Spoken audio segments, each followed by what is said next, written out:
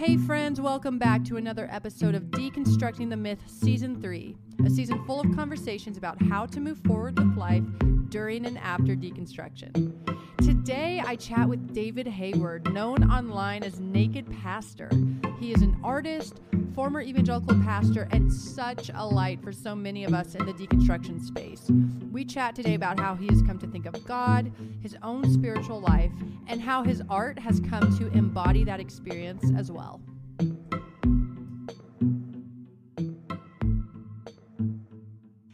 David, I am so happy that you are here today, and I appreciate you being flexible with me and all my time zone issues. You are coming at us from Canada, you said, correct? Yeah. So I didn't actually know. I think I definitely thought you were in America, and that's actually interesting because for my podcast, I talk about American evangelical Christianity, but really it's Western evangelical Christianity, I suppose, if we really think about it. So, well, and not only that, like 90% of my followers are in America. I went to Bible college in the USA. I got my seminary master's in the USA, and I married an American woman, and our three kids are dual citizens, Canadian and American. Okay. So, yeah, I'm good. You are. We'll accept you, I guess. No, I'm just kidding. But I forget sometimes when I'm always online. I talk a lot about America this, America that, and I have quite a few people say, "Well, I'm from elsewhere." A lot of people from Europe actually, but it's really what you and I discuss in our work is more than just America for sure. And I don't know. I think that's kind of something that's been brought to mind recently because even though it's very similar, there are nuances sometimes. But anyways, I'm getting on a tangent already because I know you're someone who's fun to talk to. I know because I've heard you on a couple other interviews. So after I heard you, I thought I definitely need you for my show. And I followed your work long before I heard your interviews. You are on Instagram. Oh, cool. I think do you have two accounts? I know you have Naked Pastor. That's your most famous one, right? Or your most well-known. Mm-hmm. And then you have a watercolor account. Mm-hmm. Is that correct? Yeah, I this is one of my frustrations, right? I do my cartoons and everything. That's what Naked Pastor is most known for. But I also do watercolor, canvas, sculptures, music. I write books. I do public speaking. So I have all these irons in the fire, all these plates spinning. But when I show all my cartoons on my Instagram account, the way the algorithm works, I'll suddenly introduce a painting, and the algorithm goes, "What the heck is this?" And it doesn't show anybody. Oh no! So I've started another account where I can show my art. You know, so yeah, it's very frustrating. That is frustrating. The algorithm is a beast I have yet to understand. I'm not nearly as well known as you, but I'm already feeling the strange rhythms of it. And now it chooses to do its own thing. Yeah. It's very, very interesting. But a lot of my followers love your work. Every time I share something on my story from you, it gets a lot of responses. And I've had people request that you come on the show. So this is really fun. That's finally happening. Nice. Yeah. So I would love to hear a little bit about your spiritual journey and how you came to be Naked Pastor because you did not start that way. I know from listening to some other things. So yeah, tell us a little bit about you. Yeah, so I'm like a lot of us. I grew up in a Christian home and very sort of conservative. My parents were, even though they were raised sort of Christian, they got born again at a Billy Graham crusade thing before they had kids. And so it's just kind of that evangelical vibe, in our house. And then we went to a Baptist church, and then we went to a Pentecostal church, and then I went to a Pentecostal Bible college. That's where I met my wife, Lisa. We got married. I went to seminary in Boston, an evangelical seminary, progressive at the time. And then, long story short, I ended up getting another master, like an MDiv. Okay. And then I got ordained. I got ordained in the Presbyterian Church in Canada. Okay. Quite a leap, I know. And then I ended up in the Vineyard Church, which is, I don't know, kind of half evangelical, half kind of charismatic. And then I left the ministry in 2010, and I started to invest all my time into nakedpastor.com, my blog. Now, my blog, I started back in 2005, and I wanted to, I was a pastor blogging like a lot of other pastors, but I wanted mine to be different. I wanted to sort of pull back the veil on what really goes on in the ministry, what pastors really struggle with, and, just to be open and honest and vulnerable and transparent and raw and real and naked, just to be honest about everything I was going through and what really goes on in the church. And I don't know, I was about a year into it, and I decided, I really like a good cartoon, and I've been drawing ever since I was a little kid. And I thought, I'm going to try to draw a cartoon, see what happens, and challenge myself to draw a cartoon every day until I ran out of ideas. And I thought I might last a month, but here I am 18 years later, still drawing cartoons every day. That is wild. Yeah. And it is a daily thing for you, isn't it? Truly every day. Yeah, I'm drawing. Yeah, I'm drawing or painting every day. Yeah. That's so neat. Okay. Yeah. Very cool. And so can you tell us a little bit about what happened spiritually then?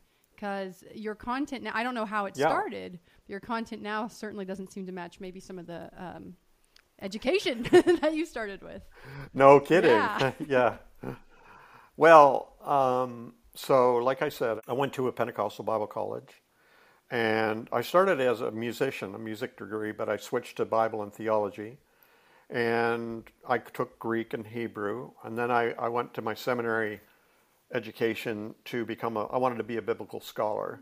Wow. And so I got, more Greek, more Hebrew, even Aramaic, all the biblical languages, and then, studied theological French, theological German, blah, blah, blah, blah, blah, all the stuff to become a New Testament Bible scholar. Started my PhD at the University of Toronto, and then, we got pregnant, and that derailed us from that, and I ended up sort of by accident into the ministry. But and I ended up in the Presbyterian Church because I was Pentecostal, and that was back in the day when they were still suspicious of higher education. And it was quite unusual for Pentecostals to go for their master's, say in New Testament studies back then. And after I was done that, I found it very difficult to find a job. But I had a Presbyterian friend who said he knew where I could get a job, and it was in the Presbyterian Church in Canada, where I'm from. Okay. And I ended up in the Presbyterian Church. Okay. But what happened was, on the day of my graduation from seminary, I suddenly realized that I wasn't sure I believed in the inspiration of Scripture. Now, for most people, it was like, well, yeah, duh. But for me, that was absolutely devastating because all I believed hinged upon the Bible. The Bible was the foundation of all my beliefs, I thought, And so when that rug was pulled out from under me, it was completely, absolutely devastating. And that's what began my deconstruction. And so the way it affected me, I know some people that happens to them, and they're like, oh, I've been duped, that's it. And they just reject it and walk away. Well, for me, it was more like, I got to figure this out. The Bible has been important to me. It's played a major role in my life. I believe it carries truth, but I don't think it is the truth. And, and then I had to figure this out while I was in the ministry. And it took decades, Yeah. And finally, in 2009, I had this profound moment, completely natural. I wasn't on anything, but I had this moment where I just realized, or it was like this flash of insight where I just saw the oneness of everything. And this was like the last piece of a puzzle clicked into place, and I saw the whole picture. It was just like this beautiful moment where I finally had the peace of mind I've been looking for my entire life. And it's never left. And I just sort of naively started sharing this online in my blog, Naked Pastor. Yeah. And of course that got me in trouble with my denomination, and to the point where 1 year later I decided to quit. Wow. Yeah. Well, and I would love to, if you're willing to go into maybe some of the things that had you questioning inspiration, because I got my master's degree in apologetics, and it was a similar That's intense. It was intense. I had loved apologetics before I got my master's degree because it was kind of giving me the security. And then when I got to a certain level of doing it, there were some things that really just smelled off in the way I was being taught it. And the Bible actually was one of them. Now, for me, I think maybe my approach was a little different because I still, I had a little different view of what that meant concerning God, but I would love to hear if you could share briefly, what exactly kind of smelled off to you when you're in the middle of all this.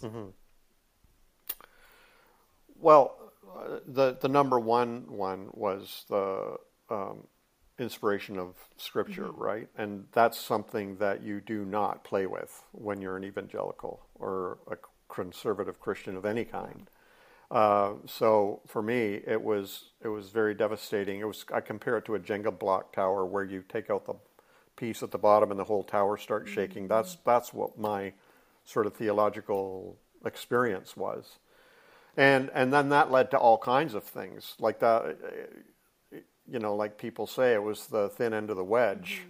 That once you insert that, then everything can split apart. Everything can blow up.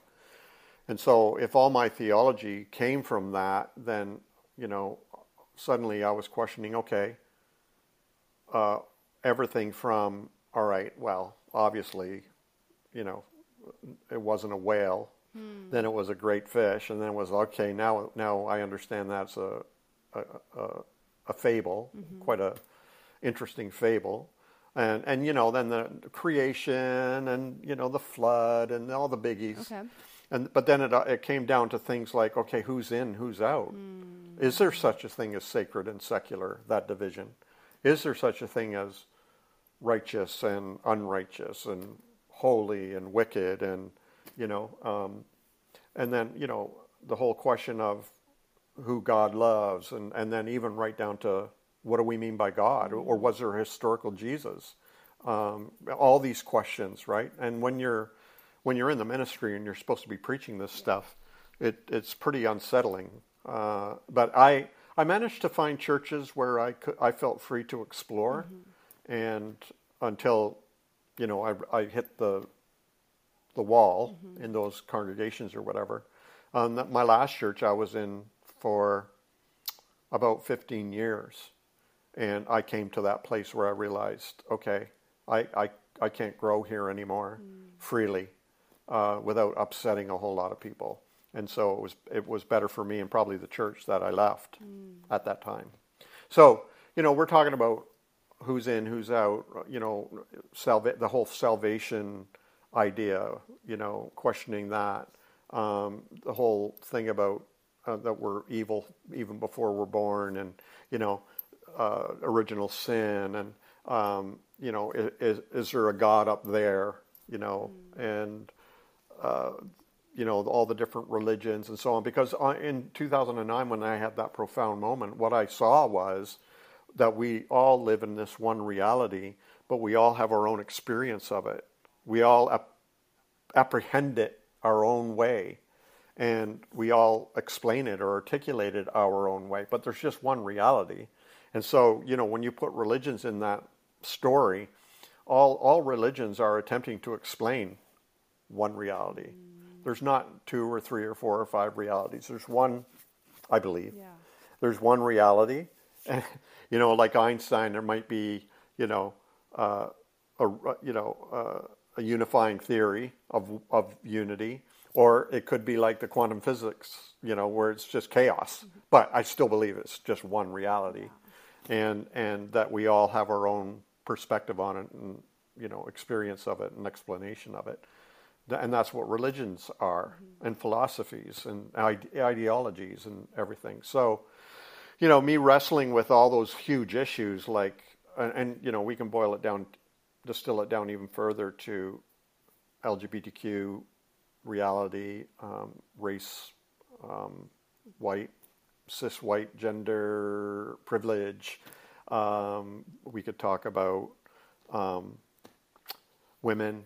We can talk about, all these issues, and that's what I struggled with all this time, because Christianity, like most religions, is an exclusivist religion.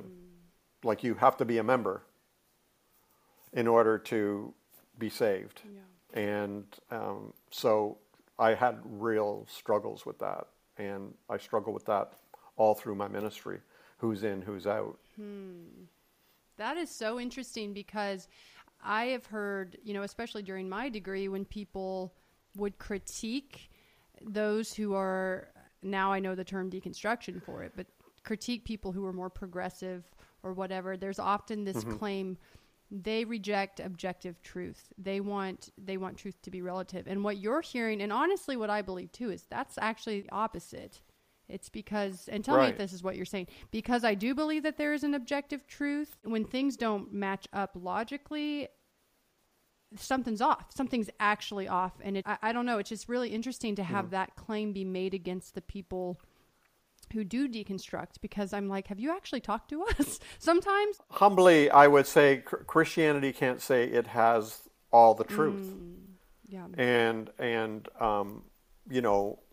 even Christianity's own scriptures often say that those people who think they know don't know fully. Interesting, yeah. And, when you read Isaiah and other books in the Old Testament where it's clear God is at work in other countries with other people. And, I'm saying what the Bible says, okay? And then, even in the New Testament where, people come from Greece or wherever to visit Jesus and everybody's alarmed, or the Syrophoenician woman, or, Paul with the Gentiles. I know a lot of people have problems with Paul, but I'm talking about Paul's whole deal with the Gentiles.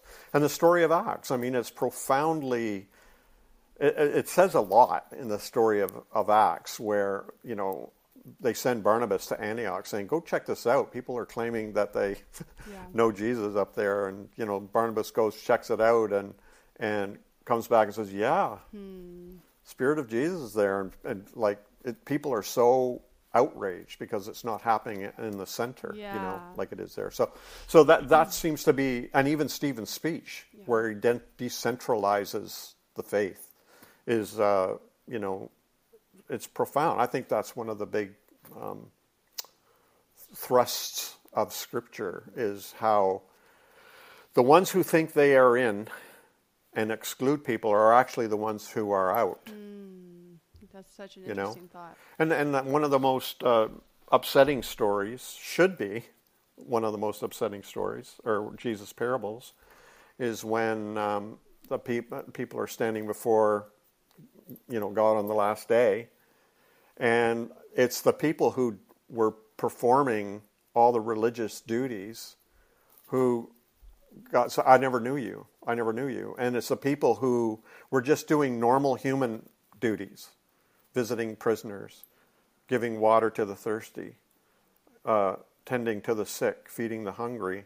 And God said, well done. And they're like, how we never knew you. Like we didn't. He says, yeah, but you did unto the least of these, you did it unto me, right? So it's like it's the religious people who think they're in who actually don't have a clue. And it's the people who are outside who are completely unconscious of divinity or the relationship with the divine or anything like that who are actually in. And when I do cartoons around that theme, it really, really offends a lot of religious people. Yeah. Because I think that's getting to the nerve of what love is, That is so interesting.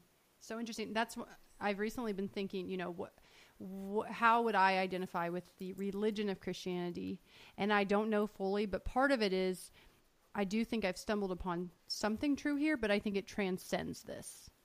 And it sounds like almost that's a similar thing well, I don't know. I would love to hear about the role Christianity plays in your spirituality now. I know it's certainly the subject of a lot of your work, but for you personally, I'd love to hear more about that, especially because it sounds like maybe you're in the same camp as far as, this thing cannot be, ultimate truth can't be contained in this one bubble. So What was my question?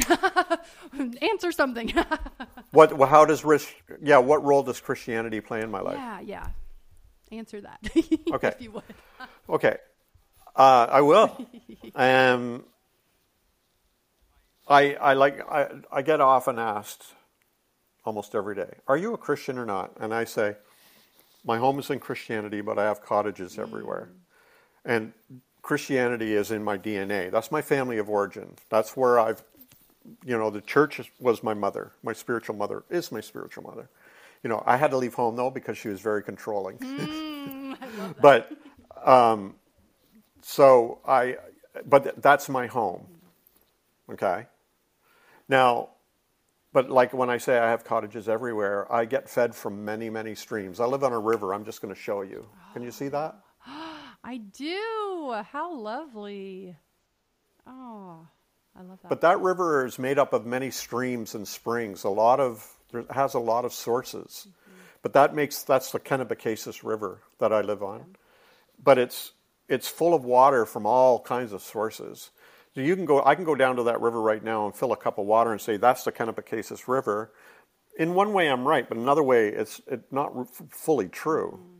And I feel that we're that way. You're that way, I'm that way, where, we have many, many streams that have run through us and nourished us and given us, sustenance and make us who we are. And so, yeah, Christianity is my home, but I got to a place where I wasn't finding the nutrition I needed from Christianity alone. And that's when I started reading people like Henry Nouwen or Thomas Merton, a Trappist monk. And he was very interested in Eastern religions and Buddhism and so on. And he led me on to Zen Buddhism. He led me on to, Sufism, led me on to Tibetan Buddhism. That led me to people like Krishnamurti, and then that led me to Eastern philosophy. And then I see him having an interview with quantum physicist David Bohm, and I read David Bohm and quantum physics and blah, blah, blah, and go on and on and on. And so all these streams have fed me and make me who I am. And I do remember sneaking away to a university library when I was a very young pastor and hiding in a corner to read a book on Buddhism or something because it was so taboo. And then some other pastor comes up and says, why are you reading that? We have enough to read in Christianity. You don't need to be reading that. Because it's taboo. You're not supposed to be reading that stuff. That's where I found more nourishment. Now, does this mean I kicked Christianity off the table? No. It just means I supplemented it with other things. But you know what? Here's the interesting thing. When you go deeper into Christianity and you start delving into the deep end, and by the deep end I mean like the cloud of unknowing, or Meister Eckhart, the Christian mystic theologian, or Catherine, or other Saint Teresa and other mystical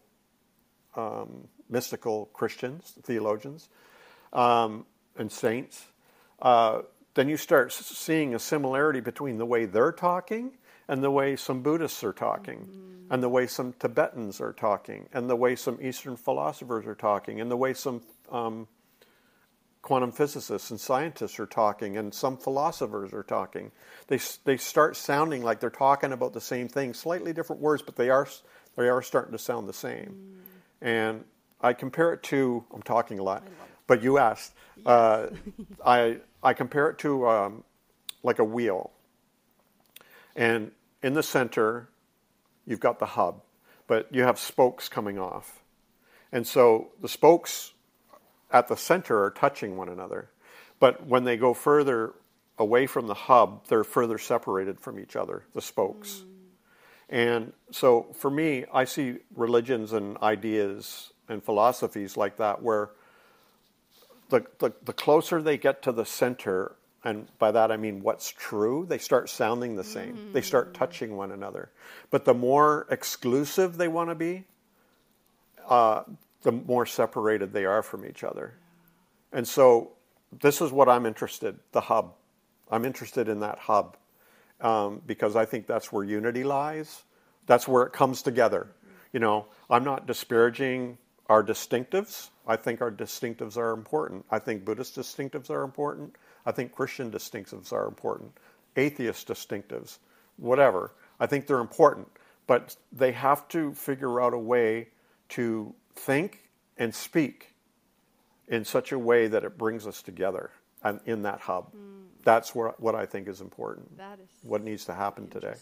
Oh, I love that. And probably because you're an artist, that visual is so helpful in thinking about that. Yeah, I know. I get that a lot. It's not like it's your expertise or anything. No, but that's very helpful. So then do you think we will ever, this is a dual question, do you think we will ever know the hub, be conscious of it, and how important is that? Okay, so Lisa and I, we've been married 43 years. And our marriage keeps getting better and better and better. I'm not saying we haven't had our issues. We've had problems. So we've almost split up a couple times. Like, we've had real issues. We've had to go to marriage counseling, couples counseling. Actually, I'm more the problem than she is. That's a secret. No, I'm serious. We've actually been in couples counseling, and the counselor will go, okay, Lisa, you don't need to come back. I just need to spend more time with you. No. Wow, this is blowing my mind, because everything I see, of course, I'm like, wow, what a marriage to learn from. So we'll get into that later. But no, absolutely. Yeah. No, absolutely. We have a great marriage that keeps getting better. And if somebody were to ask me, do you think there will come a day when you'll completely know Lisa? I hope not, because I love the discovery. It's fun. And it's an adventure. And it's like exploration. It's like, I love hiking. Lisa and I love forest bathing. We love going on long hikes and so on. And you don't want to know where you're going to end up. You don't want to know, you don't want to have seen it all before. There's something exciting about new views. And so that's my view about religion and spiritual growth and all these pursuits and everything. I hope we don't come to the conclusion that we figured it all out, because I think that would be the end of our passion and, you know, the end of the search. And I think that's where the fun is. I think that's where the love is. And, you know, that's where the spark is. So, you know, that's one thing with Lisa and I. It's the joy of continually learning more and more about one another. It's like a fathomless sea of discovery. And, you know, some people say, we've been married 7 years, and it's so boring being married to the same person and hanging out with the same person all the time. Well, obviously somebody has shut the valve off to their deeper selves, or maybe both have. And because I think it's bottomless. And so I think it's that way too about religion. It's bottomless. And it sounds like you don't perceive any threat in not knowing, which is something from evangelicalism. There was a lot of threats to not know the right things. So that is such a freedom that I'm starting to try and step into myself as well. You're not unsafe if you don't know everything. So, you know, and that's a thing I noticed too. Like I'm very busy drawing and painting and writing and doing all this stuff, right? And so I don't scroll a lot, except sometimes on TikTok. I get addicted to scrolling on TikTok. But I hear rumors now and then that there's people downplaying or condemning deconstruction. And I think that's what it is. It threatens the security and the certainty of a religious mindset. And, you know, it's unfortunate. Yeah, it really is. Don't you think? I do think it is, but I think it is so exposing. It's so exposing of our desire to hold on so tight to a almost false sense of security. I mean, if we're not willing to examine it, how secure really is it? You know. So, I think it's really interesting. So, from a content creator's perspective, I do not do nearly the amount of content you do. I have 3 little kids at home. It is a struggle to get done what I do, but I have wondered a little bit, looking at things like a lot of what you create is pointing out maybe the blind spots of the place you left, if I'm reading that correctly, of the blind spots of the church, Right. of evangelicalism. And I wonder, does that ever feel conflicting to you as you are trying to explore, the endless well of new ideas? Does that ever feel like a burden perhaps of because it's very important work, what you and I both do. But I think at times I have felt like it's almost hard for me to go on beyond it because I'm so focused on, hey, I want you guys to see that this isn't all it. Have you ever felt that tension, and how have you dealt with it if you have? Yeah, I'm in a weird place, and I guess you are too, Liz, where I feel like I'm in the margins, and where, a lot of people have said to me, will you please just leave us alone? Like, you've left, and you've been kicking this dead horse for years. Like, why can't you just leave us alone? You're not a part of us anymore anyway, something like that.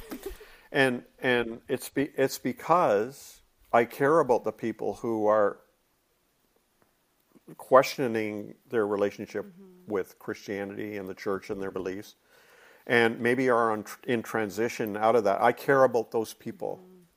And it's because I love the church. I'm not an enemy of the church. I think the enemy... the church has a profound potential to form really healthy, exciting communities. But it drops the ball because it's not willing to allow people their freedom. People's individual freedom and independence and autonomy and agency is very threatening to most churches and pastors and leaders. And so they don't allow it. They are obsessed about managing people, which really is controlling people, which really is manipulating people, which really is coercing people, which really is abusing people. Yeah. And so I'm like, I believe in the church, and I believe we should have the right to gather together, but please, can we do it in a healthy manner? That's all. That's all I'm asking. Yeah. Can we do it in a healthy manner? And so that's why I keep, addressing this. It's not like I'm continually ranting about my ex or something bitterly. It's like I really believe the church has the potential to really serve us instead of us serving it. And so I think I'm going to keep on keeping on doing what I'm doing, and because I know I'm helping people. I'm helping people either stay with a renewed sense of self and who feel more free and independent, or I'm helping people find new communities that are healthier, or I'm helping people leave toxic communities, dysfunctional communities. And I'm helping people questioning their beliefs and how to discover how to be spiritually independent, because I believe you have the right to decide how to be spiritual, and I want to be there for you to help you figure that out. I love creating safe spaces for people to question and explore and to become their most authentic self, and that's what I'll continue doing. I love that. So has that ever felt like a confliction with you exploring, or not so much? I don't know if there was a tension there. Yeah. No, there's no tension because, see, the whole naked pastor idea was not me teaching as much as me sharing what I'm going through. Okay. It's about me and my journey. I didn't know people were going to relate to it. Yeah. I didn't know it was going to resonate with people. But apparently it does. Apparently there's more people like me and like you who are questioning things and want things to be better and don't want to be abused anymore and want to enjoy community in a healthy way and so on. So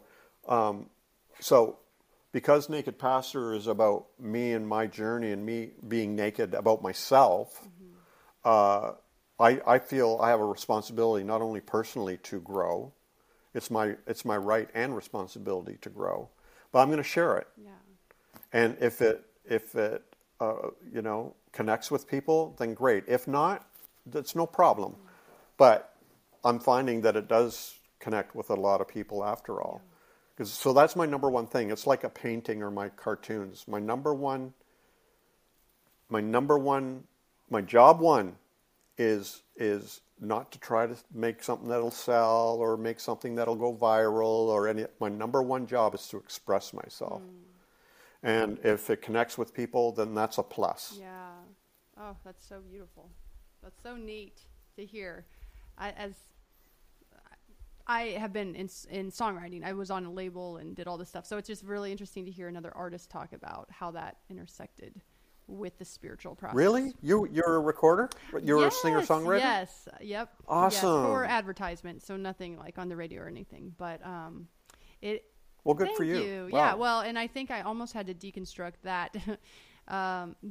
Maybe used in a different way. That sort of career path, because I thought that was this God-given, God-ordained, thing that was going to bring all these people to the gospel. Anyway, it's just been a whole thing. But I love hearing how other artists think about the expression, because for me there were such rigid lines of what art could look like before. Now I would be curious, were you an artist or did you do a lot of art before your deconstruction, or was that sort of after? No, I've been drawing and painting my whole life. I grew up in a home where there was art, and my dad was an artist on the side, and he was constantly drawing and painting, and so it just came naturally to me. Nice. It's in my genes, but also I was surrounded by art, and so I don't ever remember not drawing or sketching or painting. Yeah. Of course, I had a lot of people around me also saying, "That's not how you do that," yes. But I found my own style. I found my own style, and I belligerently and stubbornly stuck to it. Yeah. And that's how I express myself. Hey, have you read the book by Rick Rubin, The Creative Act? No, I haven't. Oh, man, you got to get that book. You've got to get that book, Liz. Okay. Seriously. It's in my top 10 now. Okay. It's in my top 10 now. Oh, okay. Absolutely. If you're a creator of any kind. But he's a music producer. Okay. Like, he's produced big names. Yeah. And you might have seen him interviewed by Anderson Cooper and stuff. Okay. He's this guy with big, long gray hair and a big, long gray beard, and he sits cross-legged on a chair. And it's just so freaking amazing. Okay. But I tell all creators, you got to read that book. Creative Act. I will look into it. Yeah, I definitely will. Well, Can we, talking about your art and you, I know you talk about your Sophia series a lot, but could we touch on that? Because if I believe, let me see what I wrote down here. I believe you said you did, 62 drawings with this character, Sophia. And she represents you. And I believe that she's kind of a favorite among your audience. Would you be able to tell us a little bit about Sophia and David? Yeah, so I left the ministry, and I didn't realize how traumatic it was until my wife told me one day, "You need therapy." No. So I started getting and I knew she was right. Like it was a year after, or maybe more, after I left the ministry in the church, and she was a full-time university student. She went to university to get her nursing degree. Okay. At 48 years old. She graduated when she was 52. Wow, go her. And but I was a mess. I thought I was okay, but actually I was just numb.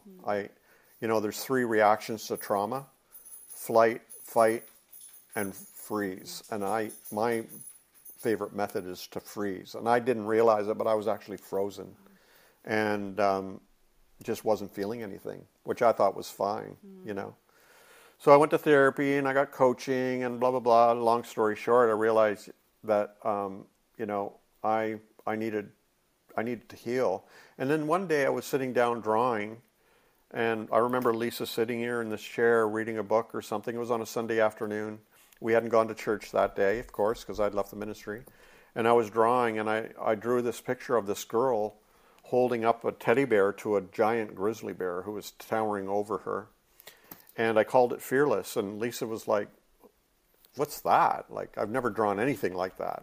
It was very unusual. I thought, I don't know, I just felt like drawing it. And then every week after that, when she'd go to work or whatever and go to school, I would draw another one, and then I drew another one, then I drew another one. And I didn't realize what I was doing until about 8 drawings in. When I was drawing the cave, actually, it's where she's standing before the big mouth of a cave, and there's vines, and it looks very dark and scary. And I realized, oh my God, I'm drawing my journey. This is my story of... And it all ended up in a book called The Liberation of Sophia. The name just came to me, Sophia, and it's Greek for wisdom. And she's a woman because, there's the Jungian thing of my anima, finding expression through my art.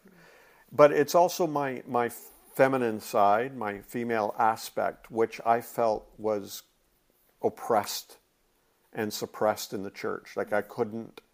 Like, and I'm speaking in a binary way, the old-fashioned way, I'm speaking from that perspective at that time. Men are from Venus, or men are from Mars, women are from Venus, or whatever. Yeah. And that whole binary way, and that the whole female side of me, traditionally speaking, the sensitive and tender and nurturing and compassionate and forgiving and gracious and creative and mothering and birthing and all these things I felt I had to hide as a pastor in the ministry and in the church generally.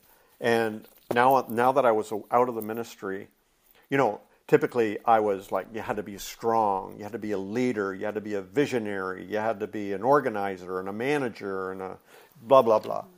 And this whole creative side of me was hidden. And then, when I started drawing Sophia, I realized this whole side of me was allowed to express herself and to find her freedom, and which included being even more honest and more vulnerable and more transparent and more compassionate and everything. So yeah, it ended up that I ended up drawing 62 drawings. 59 drawings are in the book.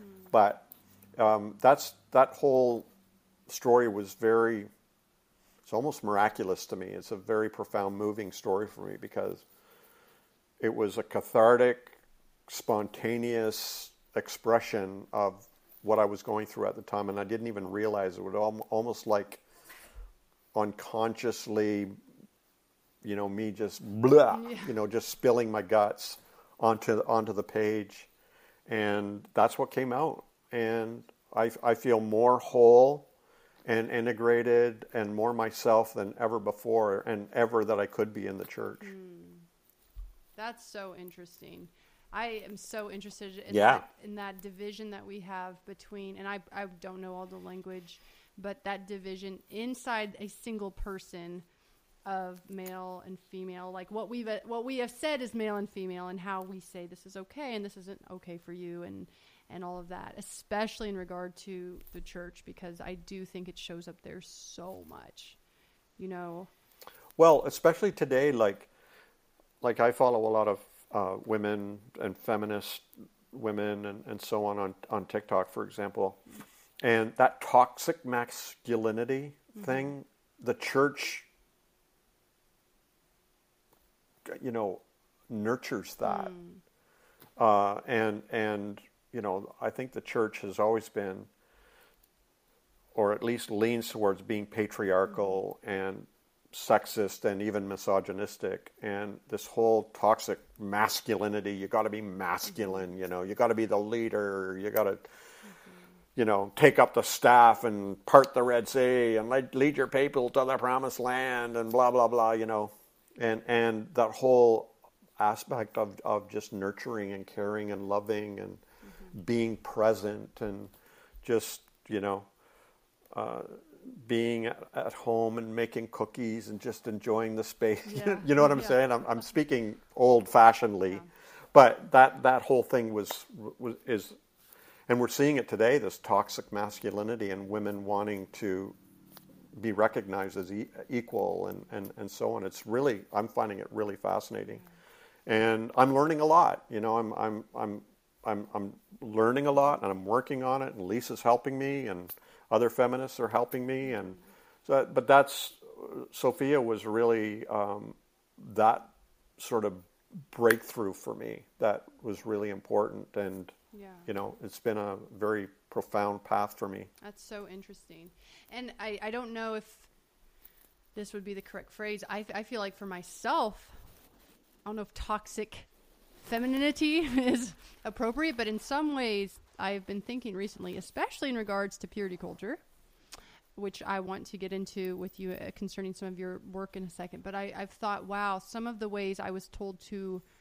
amplify only one side has hurt me. Like, and that's the thing. I think we think sometimes you can see something like toxic masculinity, and it's a quick jump for some people to say, like, well, then you hate men if you're going to talk like this. It's like, no. This is something that hurts men, women. It hurts us all.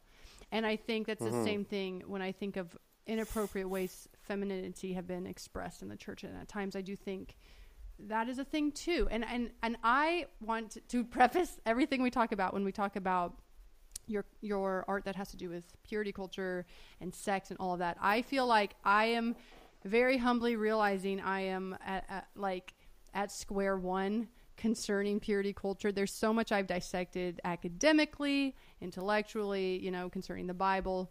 But I think I thought I had emerged fairly unscathed in that department, so I did not look into it very closely. And it seems like even recently, even just yesterday, someone was telling me how over in Europe, I don't even think it's in Europe, just how people who grew up atheist have such different ideas on consent sometimes than I thought was prevalent.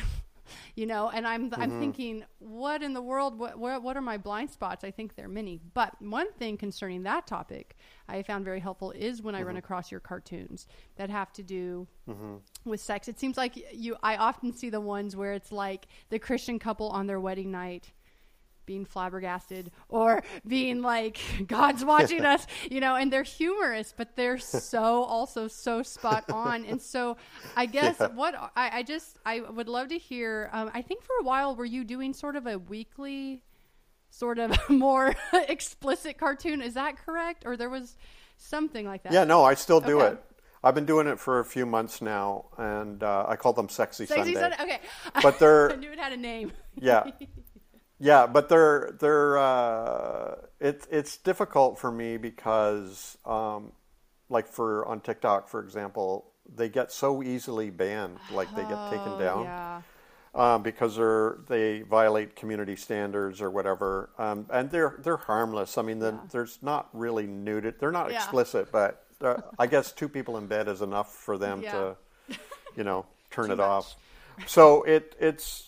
When I get enough, I'm going to make a book out of them, though, and it's going to be NSFW for sure, but NSFC, not suitable for church either. Okay, there we go. Yes. but the whole purity culture thing. I just wrote a post about it today. I haven't posted it yet, but it's so deep and insidious, because I've had people come on and say, what's wrong with purity and what's wrong with a culture that supports it? But it goes deeper, much deeper than that, because purity culture, number one, it's anti-body. It's anti your body, suspicious of the flesh. You can't trust it. It can't be trusted. It needs to be controlled. It needs to be tamed. And, you grow up suspicious of your body and your body's sensations and your passions and your feelings and your desires and your hormones and everything. The second thing is that its primary weapon is shame, to control people. And shame is toxic. We all know that even though shame may prevent somebody from harming somebody, it is long-term an ineffective tool for change, and so I'm against that, shaming people for desiring sex or wanting sex in a certain way with certain people or whatever. That whole realm for me is very toxic and unhealthy. And then finally, I think it has its roots in the patriarchy and misogyny, because even Wikipedia says its main concern is the virginity of women. And so because we all know that a woman's reputation and future is a lot more at stake with her sexual lifestyle than a man's. And so I think those are the three big problems I have with purity culture. And I think, I'm seeing so many people message me because they're too shy to say so in the comments, but they'll message me and just tell me how grateful they are for my Sexy Sunday cartoons because it's helping them heal and realizing the stupidity or the silliness or the damage that purity culture is all about. So I'm going to keep doing them for a while and see where it goes. I try to make them as PG as possible. Sometimes it's difficult, but I'm going to save some juicy ones for the book. Good. I feel like they're very helpful for so many, and I really appreciate them. So, well, as we wrap up, I'm not sure if I really asked you questions on my page here that we prepped, but I appreciate your time so much. And yeah, could you tell us where is the best place for people to connect with you, and where might they find your work if they would like to purchase some of it? Okay, so nakedpastor.com is home base. That's my base camp, and you can reach me from there. But my most active and fun place to hang out is Instagram, and I do my best to moderate that and facilitate it being as safe a space as possible. So I welcome you to come and follow me on Instagram, and that will keep you up to date on everything I'm doing. Awesome.